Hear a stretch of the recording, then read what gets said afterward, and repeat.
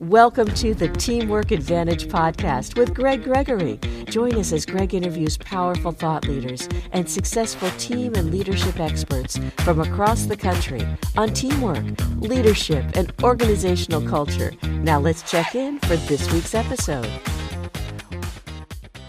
Welcome to the Teamwork Advantage, a podcast that's dedicated to the growth and development of teamwork, leadership, and culture. Hi, I'm the founder and host of the Teamwork Advantage, Greg Gregory. And wow, what a day this is for me on multiple levels. First off, this is our first episode of our 5th season on the Teamwork Advantage.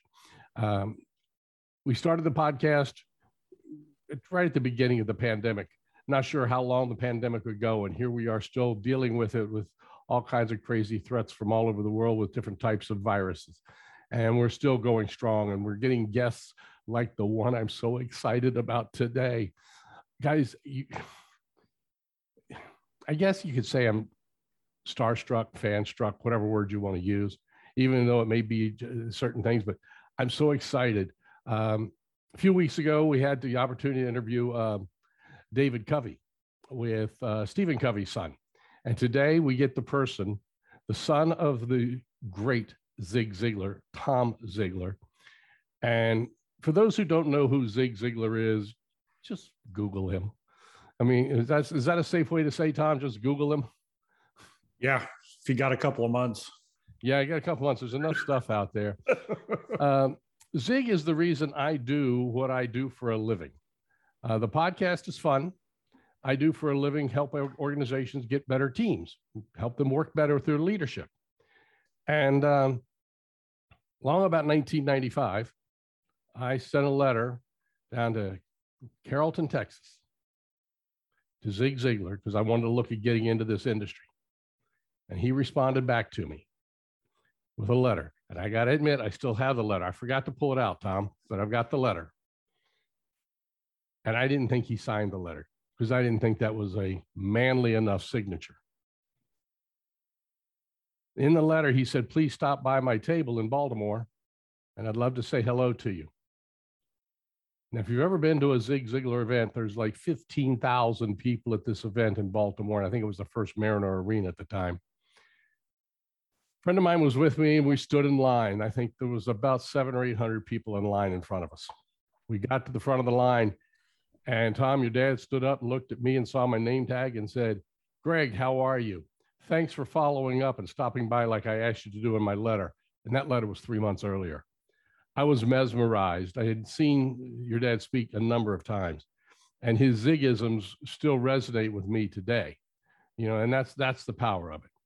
But folks, enough about that. I want to get into our guest today because Tom's got a lot on his own, carrying on the Ziglar Foundation and the carrying on all the legacy that Zig put out there.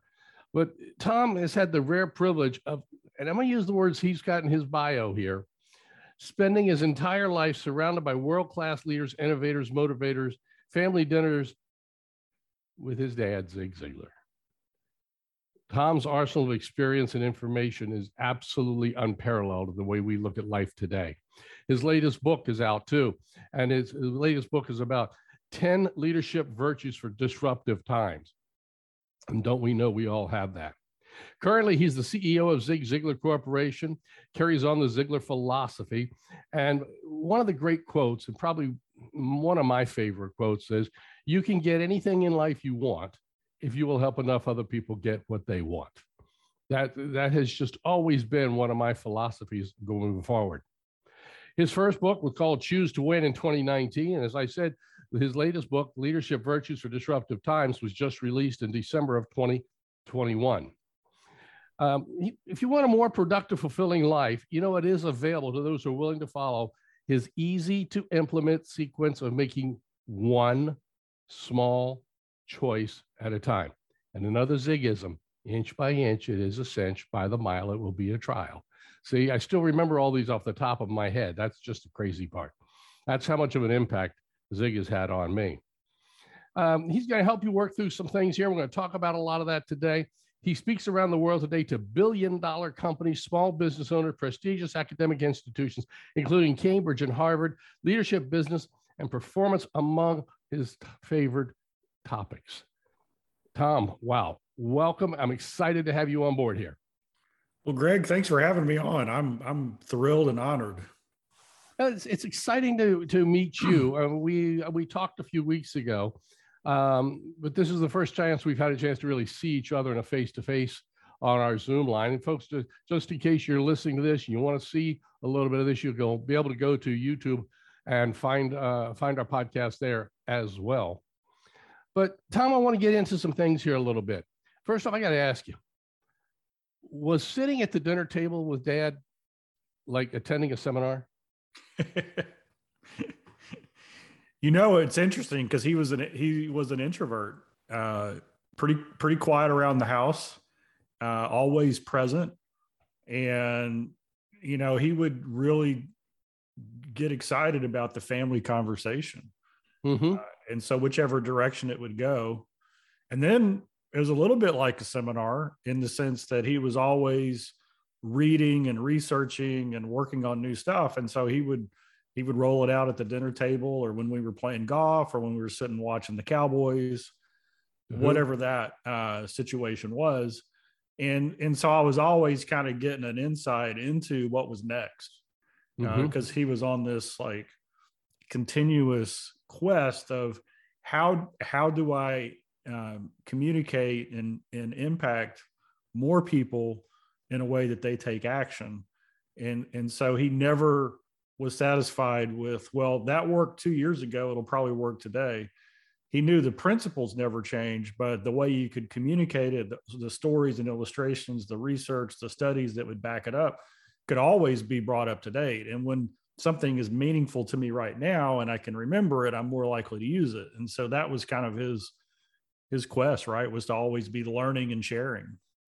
And I understand that because I had the opportunity, I think it was 1999 at the National Speakers Association conference.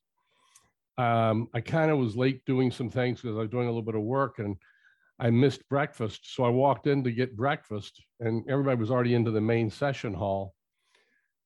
And there was your dad and mom. And I sat down with them for about 45 minutes just to chat. And what you just explained right there is exactly what it was like. Sharing, talking about new things that are coming up. And that was wonderful. Now, did your mom have was she on board with all this? Or did she get a little tired of it at times? No, she was, Dad said you'd have never heard of Zig Ziglar if it wasn't for the redhead. And of course, that's what he called her. And Mom, her nickname was the Happy Hugger. She would, if she saw somebody, she'd stop what she's doing and go hug them. And it didn't matter really that much if it was somebody she'd known forever, somebody she'd just met, or even sometimes a stranger. She'd just strike up the conversation. Yep. And so she was very much into the people there. And Dad really loved that about Mom, that they could go together. And if it was a place where he was speaking, and people saw him, they would just, they would come over to him and talk. But when they were just out, on the town or shopping or whatever, Mom was kind of the one who made the connections and everything. And so they were just a great team, and Mom loved it. Yeah. My late wife, we were at the grocery store one day and I was my normal jovial, outgoing self. And the cashier looked and says, "Wow, is he always like this?" And my wife went, "Yep, pretty much." And the cashier says, "Wow, that's pretty cool." My wife goes, "Not really." So I was always curious about that. And by the way, I was the recipient of one of those hugs from your mom. So what I want to talk about, though, is this. And you said something very interesting a couple of minutes ago. The principles and philosophies do not change. And I think that's so true. Those principles, values, philosophies have not changed for thousands of years. How we communicate it and deliver it does. So in the last few years, we've been in disruptive times. Your book comes out right now and talks about the 10 leadership virtues for disruptive times. And the virtues, are the virtues the same? Have they changed? What's really changed in the last few years? As I started studying the trends, and kind of the backstory on the book is I'd done a 2-book deal with Thomas Nelson, and the first book was Choose to Win. I had no idea what the second book was going to be. Choose to Win came out in 2019, and Nelson said, "That's okay, you got some time." Well, it was time. I'd started writing the book at the end of 2019, and then the pandemic happened, and it totally changed the book. We couldn't go anywhere. And so I started thinking, well, how is business going to change? What are these impacts? And of course, all the work from home and all these different dominoes. I mean, I remember laughing, thinking about Amazon. They probably had a 10-year plan to up their market penetration of people over 70 by 5%. If we could just get more of that market segment demographic over 70 over the next 10 years, if we can just grow that a little bit, that'll be awesome. And then, in 2 weeks, they hit their 10-year goal, right? Like almost overnight. So there's all these changes because everybody learned how to shop online. I mean, if you were technology resistant, you didn't have a choice anymore. And so I really started studying what changed. And there was a couple of big changes. So the values, the virtues, they didn't change, but people's priorities in life started to get far more intentional and foundational. Mm-hmm. And so what I mean by that is when people, I call it the reality of uncertainty, meaning that, hey, life is uncertain. I don't know where I'm going to work. I don't know where I'm working from. I've gotten friends and family and team members who've been sick and they've been impacted. And I've got kids running around in the background. And oh, by the way, the certainty of mortality, we all lost somebody. And if you're younger, especially, it never happens on a national scale where we all go through it together. And so for the first time, a lot of people realize, wait, I'm not guaranteed tomorrow. Yeah. And so collectively, people started saying, I want my life to matter, right? Is the work that I'm doing, is it really what I was made to do? Is it satisfying? Or did I just get a recommendation out of high school to go work somewhere so I could pay the bills and pay for that first car? And then I did pretty good and I got a promotion and that took me over here. And then somebody else said, come do this. So there was really no intentionality in the path, or there was intentionality in the path, but it was focused on climbing the ladder and making as much money as possible. Mm-hmm.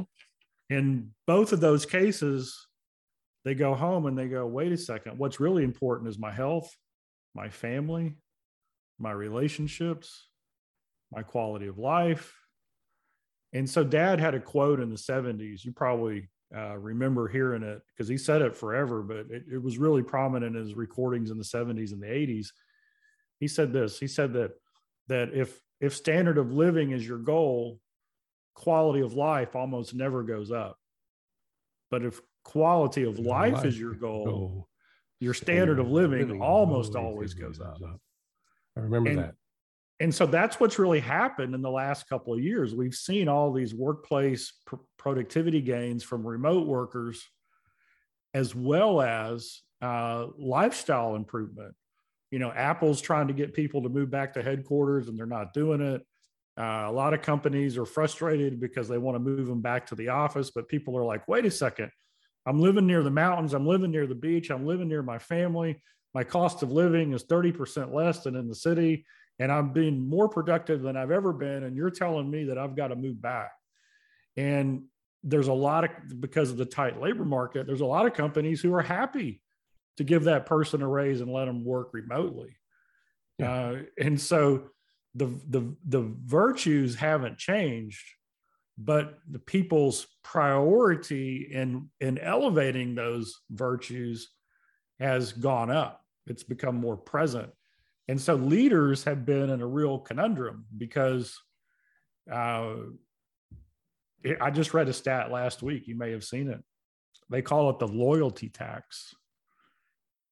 If you've been employed somewhere for 2 years or longer since the pandemic, you're probably, this is a national average, you're making 7% less for the same job as somebody who was hired in the last year.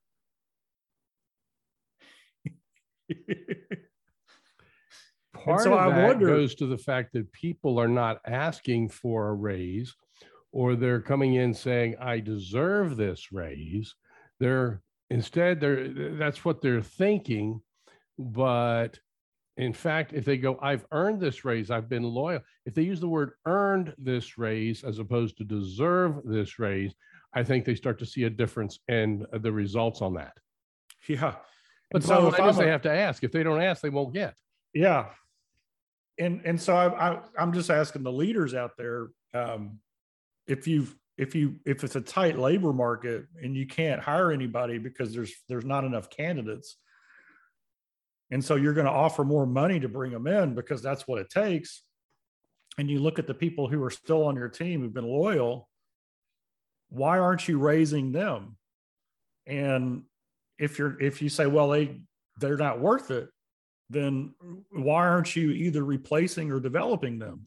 Because it's like, wait a second, it's a catch-22. And I know so many people who have, and here's the other thing is, from an individual perspective, far too many people are running away from something rather to something. So they're in a toxic environment where they are, and they get a raise of 10 or 20% somewhere else. Well, they're happy to leave. Well, Gallup says that if it's if somebody has a great relationship with their leadership, if they like where they work, it takes a 20% increase to lure them away. And so all of these things are coming, but people now are saying, you know what, I'm not going to sacrifice my quality of life. I'm not going to spend an hour and a half commuting like I used to. Right. And so we've got to adjust to that. So the virtues, what the book really gets into is this: how do we attract, develop, and keep top performers? That's the punchline. Okay. Great segue here. I want to go through it. I'm just going to read off the virtues for everybody. Okay. I don't think I'm giving anything away in the book. I'm just going to read off the 10 virtues. Okay. Virtue 1 is kindness, then selflessness, respect, humility. That's under the section called Who Do We Need to Be? I think that's so powerful that we hit those. And I want to make sure I address a couple of those here in a moment. Section 2 is how do we need to be? And that's self-control, positivity, and looking for the best. Then section 3 is what needs to be done now. And that gets us into being the light, which I think is powerful, never giving up. And I want to make sure I address something from that section. Standing firm is the 10th virtue. Those are all great traits. And what you do in the book, what I loved is you actually give us simple tips on how to do these. And that's what you start to recognize. So I want to just kind of jump right into it here.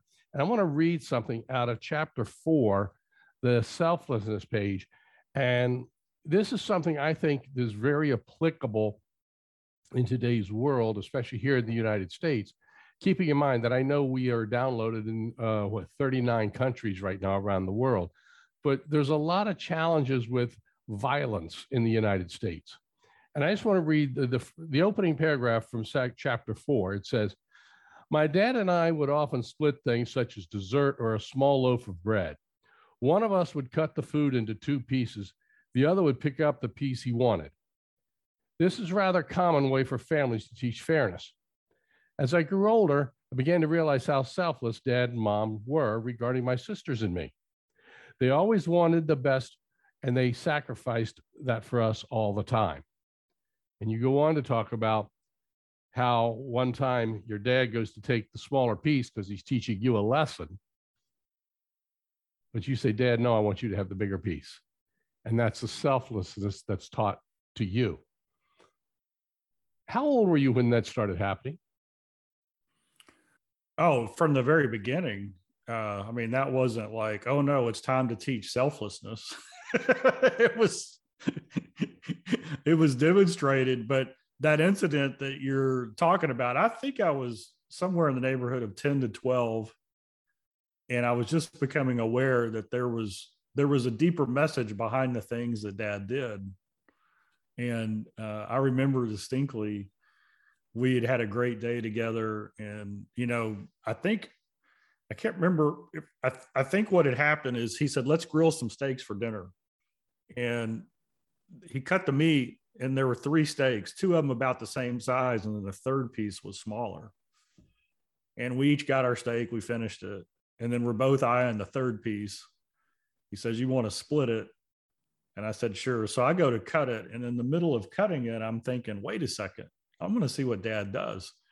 So instead of cutting it 50-50, I cut it 70-30 or 65-35 just to see. Of course, I looked up while I was doing it, and you could see the horror on his face. because we both love steak. And so immediately he reaches in and grabs a little piece. And I'm like, no, Dad, I want you to have the big piece. And it was just really fun to, because it was one of those, that's right, boy, moments, right? And he used to say, that's right, boy, whenever he would say something simple and profound, right? That was so obvious, but so often not acknowledged or even ignored. That was just one of those moments where, yeah, it's selflessness. And here you mentioned violence that's going on. And of course, the school shooting that we had. The cultural problem is this. The culture says, hey, you know what? Just be happy. Whatever it takes to be happy. You get to, whatever you need to do to serve yourself, because the most important thing in this world is you. Right? You're number one, and you need to do whatever it is. You can take on any identity that you want. If it makes you happy, that's what it's all about. And so the problem with that approach is it eliminates courage and focuses on self-preservation. Right? Because I'm on the other side. I believe there are things worth dying for. Truth, freedom, right. Family. I mean, these are things that I'm worth dying for. But if we're taught every day, no, it's about you. Whatever you decide, whatever your truth is, that's what's important. Yeah. Right. And so you'll see, people make decisions regularly, and you can tell where they're bent, right? They're either in a selfless, hey, I'm in a position, my role is the coach, and I call them coach leaders. My role as the coach leader is to inspire, equip, develop, encourage, support the people on my team to be better tomorrow than they are today, and to put them in the spotlight, to make them shine. And the better they do, the better I do. And I don't mind taking the small piece of steak, because at the end of the day, my victory is only because I'm helping them grow, right? I'm helping them get what they want. When I help them get what they want, it works out for me. You see leaders that are bent that way, and then you see leaders that are bent the other way. Hey, if it wasn't for me, none of this would be going on. I did that if it's good. They did that if it's bad. It's That's been a challenge for years, unfortunately, and it's becoming more prominent today. There is the mindset, and I think this is where the whole philosophy came from up front, was I've got to help myself first before I can help others. The problem is, the challenges today, people are not going back to help others. They're only thinking of themselves. Am I about right in that thought process? Yeah. I teach, there's a quote that I love. and it goes like this.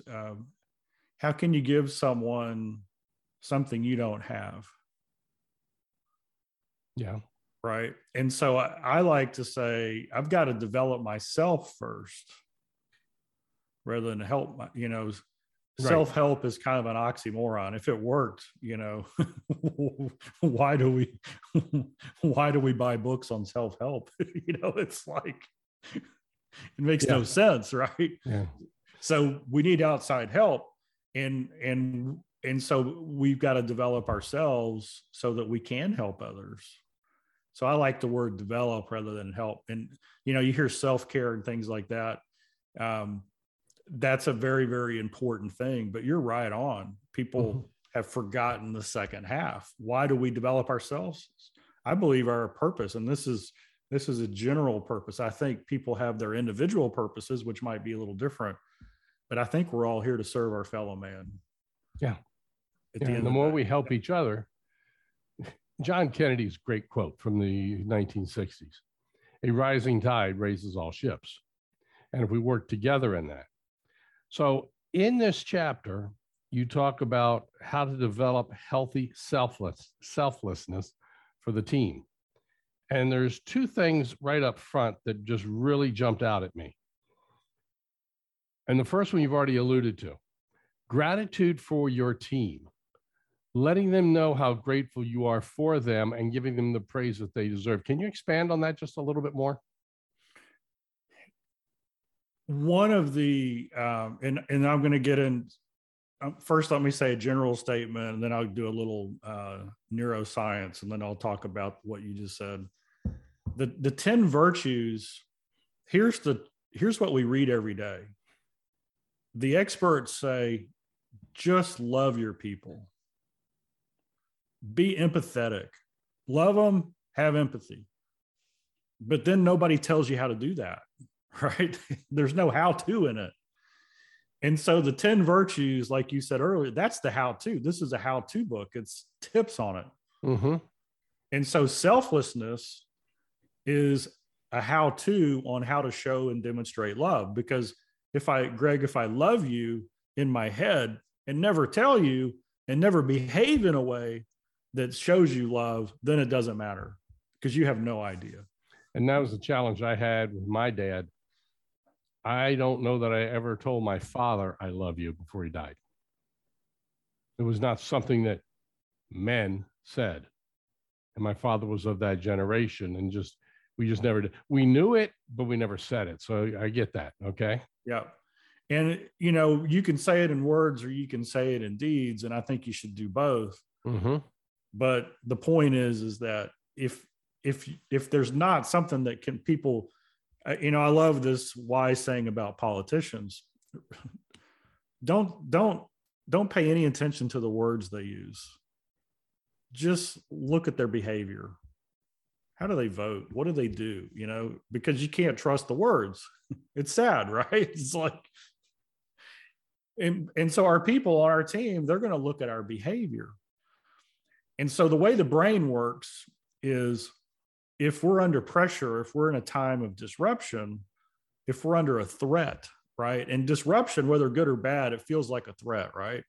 And so our brain goes into fight, flight, or freeze, right? That's a natural thing. Yep.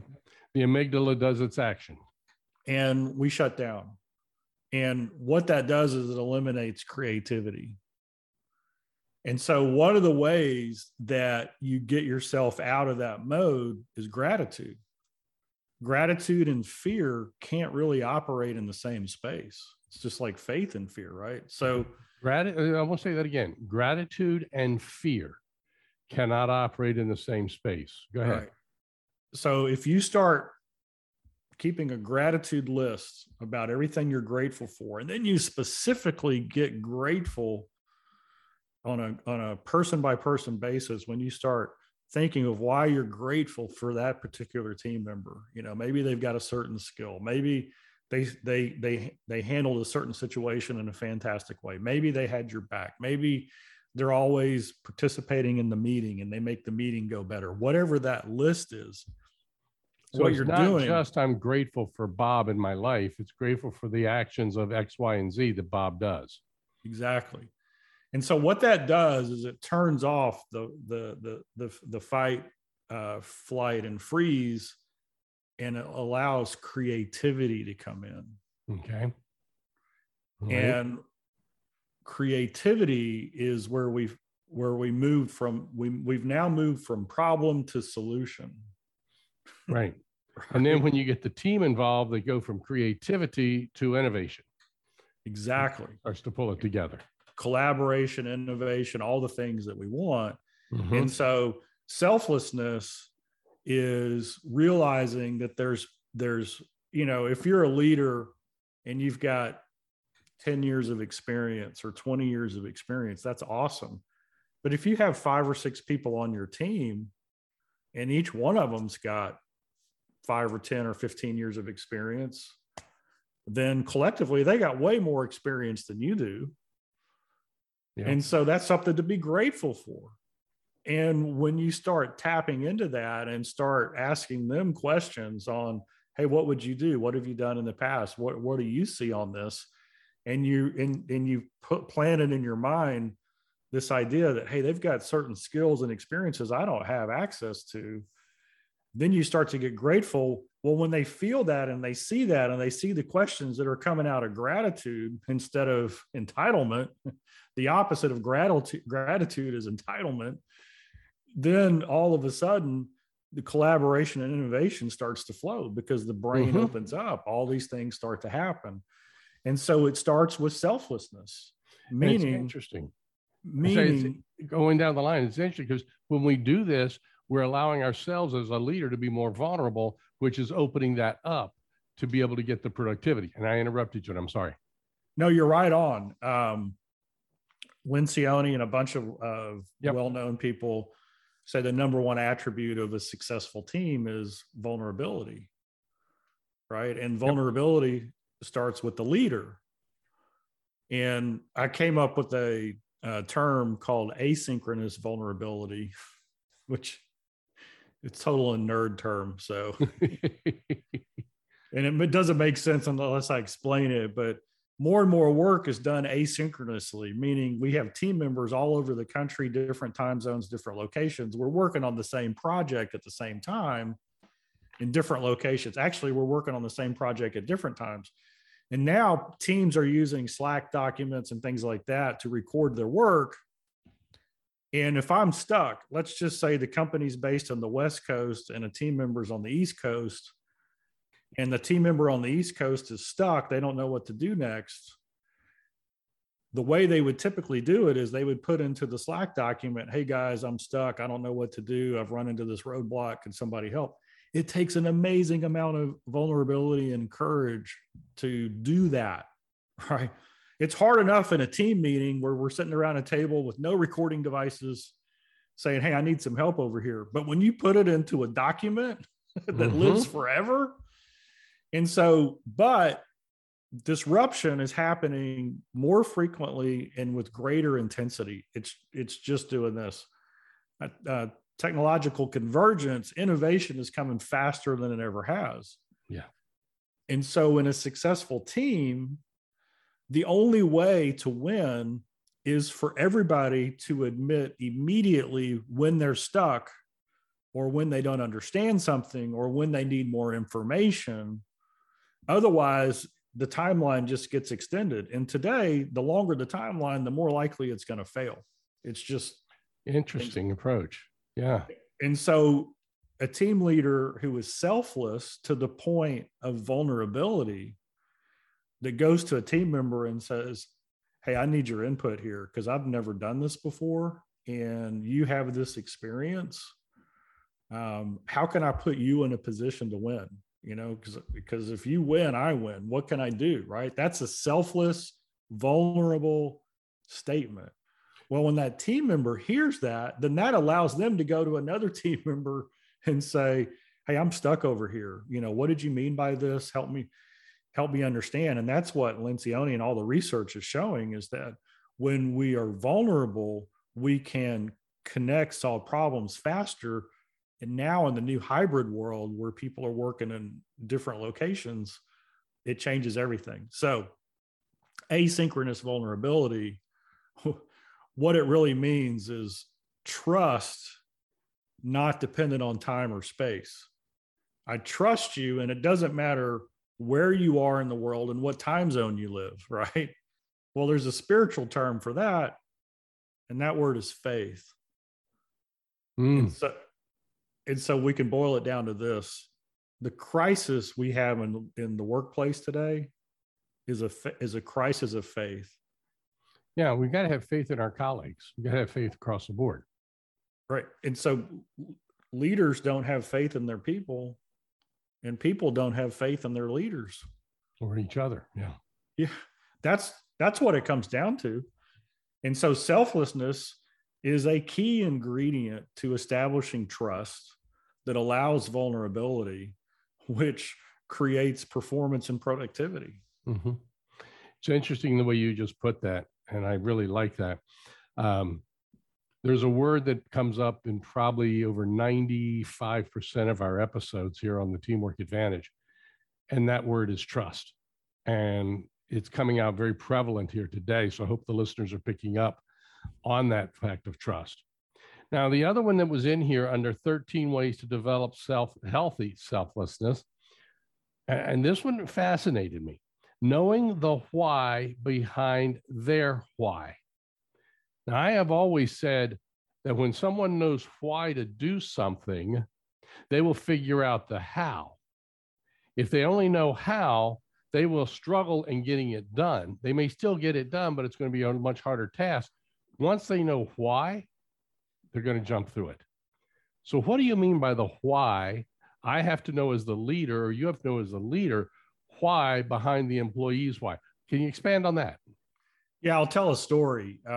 Years ago, I was doing a 2-day training at a manufacturing company, and they did steel doors and frames. So if you've ever been to a hotel or a hospital and all the steel doors and frames look the same, right? 100 doors all look the same. That's what they did. So I go in, and the first day I'm doing goal setting and some quality of life training, but primarily goal setting. And the second day I was going to meet with each team and leadership and get all the goals in alignment, right? Because we had the big company goal that they wanted to hit, revenue and growth, and then they had the team goals that would support that. And the individuals on the team would support the team goal that would hit the big goal. So we get done with the first day, and leadership comes to me and they says, "Hey, we've got a problem." I go, "What is it?" They go, "We got this guy on the team. He's like family, and we don't know whether to promote him or fire him." Ooh. Ooh. Ooh. So how often do those two things come out in the same sentence, right? Should we promote him or fire him? And I said, "What's going on?" Well, basically, this guy was a 36-year-old man with an 18-year-old brain. And he worked on the floor. He could receive the raw material. He could put it in inventory. He could look at the designs. He could build any door frame there was perfectly. I mean, he's fantastic. And then he could package it, and then he could load it on the truck. And if need be, he could go and install it and teach the people at the building site how to put it in.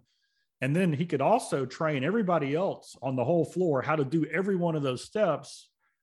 I mean, he was a master. But his problem was every now and then he just wouldn't show up. He would just flake, right? And they're like, we want to make him a manager, right? We want to give him responsibility because he's so great at it, but we can't. He's not dependable. What do we do? And so I said this. I said, "What's his dream? What's his why?" And they go, "We don't know." I go, "Well, go find out." And the first time you have this conversation, they're probably not going to tell you their why, right? No, they'll beat around the bush. But they might tell you a dream. And the size of the dream tells you a lot about that individual. So they come back to me and they go, "Oh, his dream, he wants a motorcycle." And I said, "Well, that makes sense. 36-year-old guy with an 18-year-old brain." And I go, "Chromed out Harley?" And they said, No, a $2,500 used dirt bike. So this guy's been working there 10 years. He's like family to him. And his dream is a $2,500 used dirt bike. What does that tell you? I mean, that's something we can buy on Craigslist and play with it and then sell it the next day for $2,500. I mean, this is not a huge risk, life-changing event. Mm-hmm. I said, fine, let's get him the bike. Here's what we're going to do. We're going to set up an expectation that he's going to come into work on time. He's going to complete all the paperwork. He's going to follow everything that you have. And when he's been doing that successfully for 3 or 4 weeks, you decide you're going to start giving him overtime. And in that overtime pay, you're going to tell him that he's going to direct deposit that overtime pay, the extra, into the motorcycle fund at his bank. And when that motorcycle fund gets to $2,000, then you're going to throw a party for him and you're going to give him a $500 bonus. And this way it's measurable. It's going to take him as long as you want it to take him to get there. He's going to demonstrate that he's learned. And this way we can help him grow and show him about responsibility and that all these things are important. And he gets his motorcycle, which should be highly motivating. So they loved it. So they go down and talk to him. And then they come back up and they say, we've got another problem. And I go, what's the problem? They go, he doesn't have a bank account. For 10 years, they've been writing him a check that he took down to the check cashing place. So now what do we know about this guy? He lives in fear every day. He has no control over his money. He's probably paid 3% transaction fee on every check. That alone could have bought him a motorcycle over the time he worked there. I said, this is what we got to do. We got to get all Dave Ramsey on him. We got to get your CPA in here. We got to help him get a budget. Hang on, back up a second. You got to go all Dave Ramsey on him. I love that expression. I haven't heard anybody talk about Dave in a long time. Yeah, we got to get this guy out of debt, right? We got to teach him how money works. You need to go to the bank with him and set up a bank account, help him create a budget, help him get control over his life. Because the reason he's not showing up every now and then is because he doesn't feel like he can control anything. I said, I don't know this guy, but I can almost guarantee you he came from a broken home. His dad left. He took odd jobs to make ends meet, to earn a little bit of extra money. Probably didn't go to college. Maybe has a GED. I mean, we just went, I'm doing very generic things, but he has no belief or connection between the choices he makes and the results he gets, because everything is chaos. Mm-hmm. Well, when you give somebody control over something as important in their life as their financial well-being, it changes the way they think and it changes their level of responsibility in a situation. And so knowing his why allows you to dig into the deeper issue at hand. Let me just address this, because I know there's listeners right now that just heard this and go, no, I am not going to take his butt down to the bank. That's his responsibility. What do you tell that leader about that? Because they don't want to help him. Yeah, don't be a leader. Okay. I talk about it in the book, but I don't like titles. I like owner or CEO, coach, leader, and team member. 3 things. That's what I like. I don't like director, supervisor, manager, all those things. And the reason is that if we're going to grow a scalable organization, right? If that's our goal, to grow meaning that we encourage, we attract the right people on the team. What's the right person? They got the desire, the qualities, and the abilities to grow, right? They're a good fit.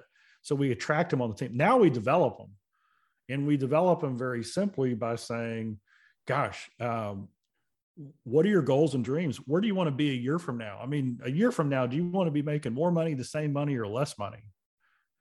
And hopefully they're going to say more money. And then they're going to say, fantastic. My job as the coach leader is to pay you more money. That's my job.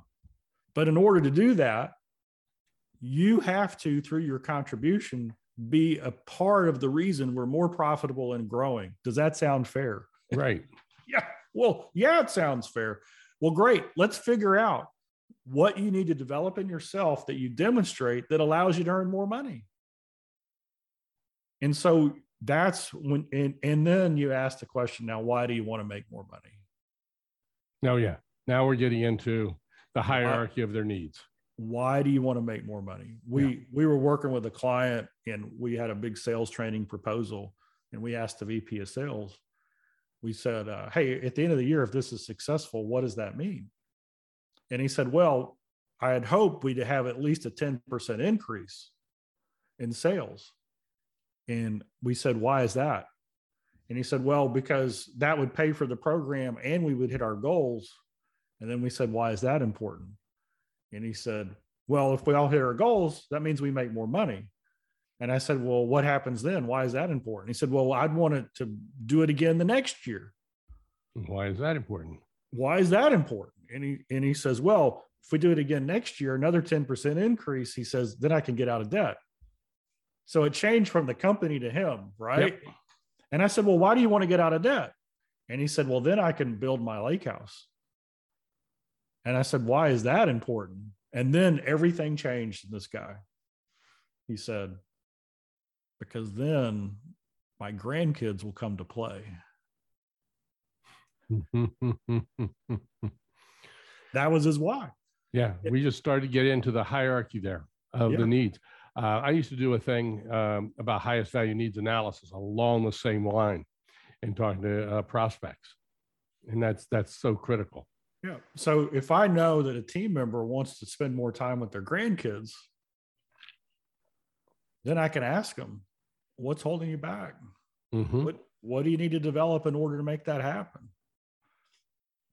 Interesting. Wow. I'm looking at the clock, and you and I could keep going for another 2 or 3 hours. There's no doubt about this. But I want to hit one more thing here. Begin each day with a never give up perfect start. And one of the things that just that statement alone said to me was begin the day with a perfect start. Forget yesterday. It's history. We can start all over again today. And then you've got the steps to doing a perfect start. And that's 5 minutes to start with a gratitude prayer, time of reflection, 10 minutes to read or listen to something inspirational that's going to motivate you, 2 minutes to review your why, 5 minutes to journal through, 10 minutes to write out the answers to these 5 questions. And you get 5 questions here. This is powerful. How easy is this to really do? Well, this is what I encourage everybody to do. Don't worry about being perfect in the perfect start. If your first step was just to get up 10 minutes earlier and you spent 10 minutes a day being intentional at the start of the day, and the way I would spend that 10 minutes is I would do a little bit of reflection and quiet time, and then I would think of my major projects for the day for 10 minutes. Mm-hmm. You do that. There's a statement I love, and that is either the day happens to you or you happen to the day. Wow. And we want to happen to the day. And so what happens is you start to build a routine or a habit, and that 10 minutes becomes 15, and 15 becomes 20, and 20 becomes 25. Dad, his secret, I was speaking and somebody said, what was Zig Ziglar's one reason that made him Zig Ziglar? I mean, just one. What was the one thing? And there wasn't one thing, but this guy wanted one thing. So I gave him one thing. And I said, here it is. For 40 years, he spent the first 2 to 3 hours a day studying, researching, spending time in God's word, learning new information from the experts so that he could internalize and simplify what he learned in a way that he could communicate to other people for their benefit. That's how Zig Ziglar became Zig Ziglar. So everybody listening, I want you to imagine this one scenario. What if every day for a year You started off the day and all you spent was 5 minutes reading or listening to something powerful, something positive, something uplifting, something to help your career, whatever the case, that you then internalized and simplified so that you could share with someone else for their benefit. And then you did. You texted somebody, you used it in a meeting, you called a friend, and that's all you did, 5 minutes a day. How different would your life be at the end of the year? You'd be a totally different person. That reminds me of one of the stories your dad used to say, and I don't remember the person's name, but it was, I think he was in Canada and came to the Canadian country and could not speak English. And his goal was to sit between fares and learn 5 to 10 new words every single day. And 5 years later, he bought the cab company. Yeah, I remember that story about the power behind that. And it's along the same lines of what you're talking about here. 100%. And how do you start the morning right with the perfect start? It's really simple. However earlier you get up, that's how much earlier you go to bed the night before. Mm-hmm. And you don't set an alarm clock, you set an opportunity clock. That's right. That's right. And I want people to hear it's not, the magic isn't 2 or 3 hours. The magic is enough minutes with intentionality so that you happen to the day instead of the day happening to you. So you work on your to-dos, your goals, your plans. You learn something new that you're going to share with someone else for their benefit. Motive is key, right? It's how do I help them? If your focus all day long is to learn something that helps other people, you're going to get the benefit. Yeah. Right. I've always said in a lot of times in networking groups, if you're here to get a lead, you might get one. If you're here to give leads, you will receive leads tenfold. And that's absolutely the power when you do things for other people. I'm going to try and hold this up so folks might be able to pick it up and see it here right in the camera shot, the copy of your book. They can go on Amazon, anywhere. And you said it's also available on audio, which I find fascinating because I'm an audio person. But as you can see, I've already flagged us several places in the book on things. And Tom, it's just absolutely been a privilege. And I could chat with you about this all the day long, going through things and understanding the power behind what a coach leader is and how that changes things and understanding how we could develop people.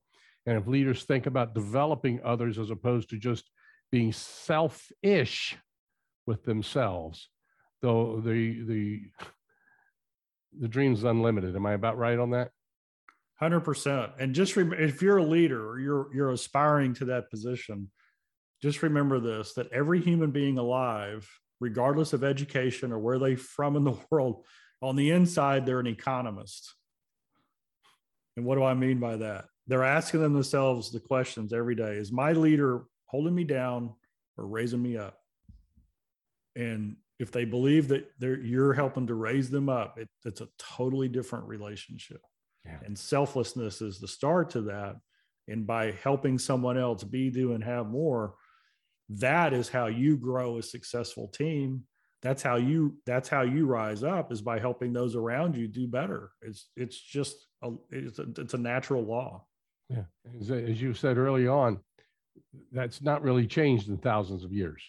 The more we help others, the more we help ourselves. That's right. So again, I want to thank you so much for joining us on the Teamwork Advantage. I'd love to have you back again to talk about more ideas and things that we didn't touch on here today down the road. If you're open to that, we'd love to have you back. That'd be awesome. Folks, people like Tom are the reason that I got involved in wanting to do this podcast. It's just the ability for me to meet and the ability for me to grow with people like him and the other guests that we have on the podcast is just, it inspires me to do it. And yes, I go back and I listen to episodes again and again, sometimes of my own interviews. Yeah, it's kind of hard when I hear myself talk, but I love getting the nuggets that I get from people like Tom Ziglar today. Folks, once a week with the Teamwork Advantage, people like Tom share skills that you can take advantage of immediately, including in his book. Okay, don't forget the book, 10 Leadership Virtues for Disruptive Times. Until next week, remember, having a good day is just being average. When you listen to the Teamwork Advantage, we know that you're not average. So go make today an excellent and exceptional day. Till next time, bye-bye. This has been the Teamwork Advantage with Greg Gregory. To learn more about how Greg can help your organization develop a powerful winning culture, visit teamsrock.com. That's TEAMSROCK.com. Be sure to join Greg next week when he interviews another exciting and powerful thought leader on the Teamwork Advantage. Until then, as Greg says, make sure you have a great week, because a good week is just being average.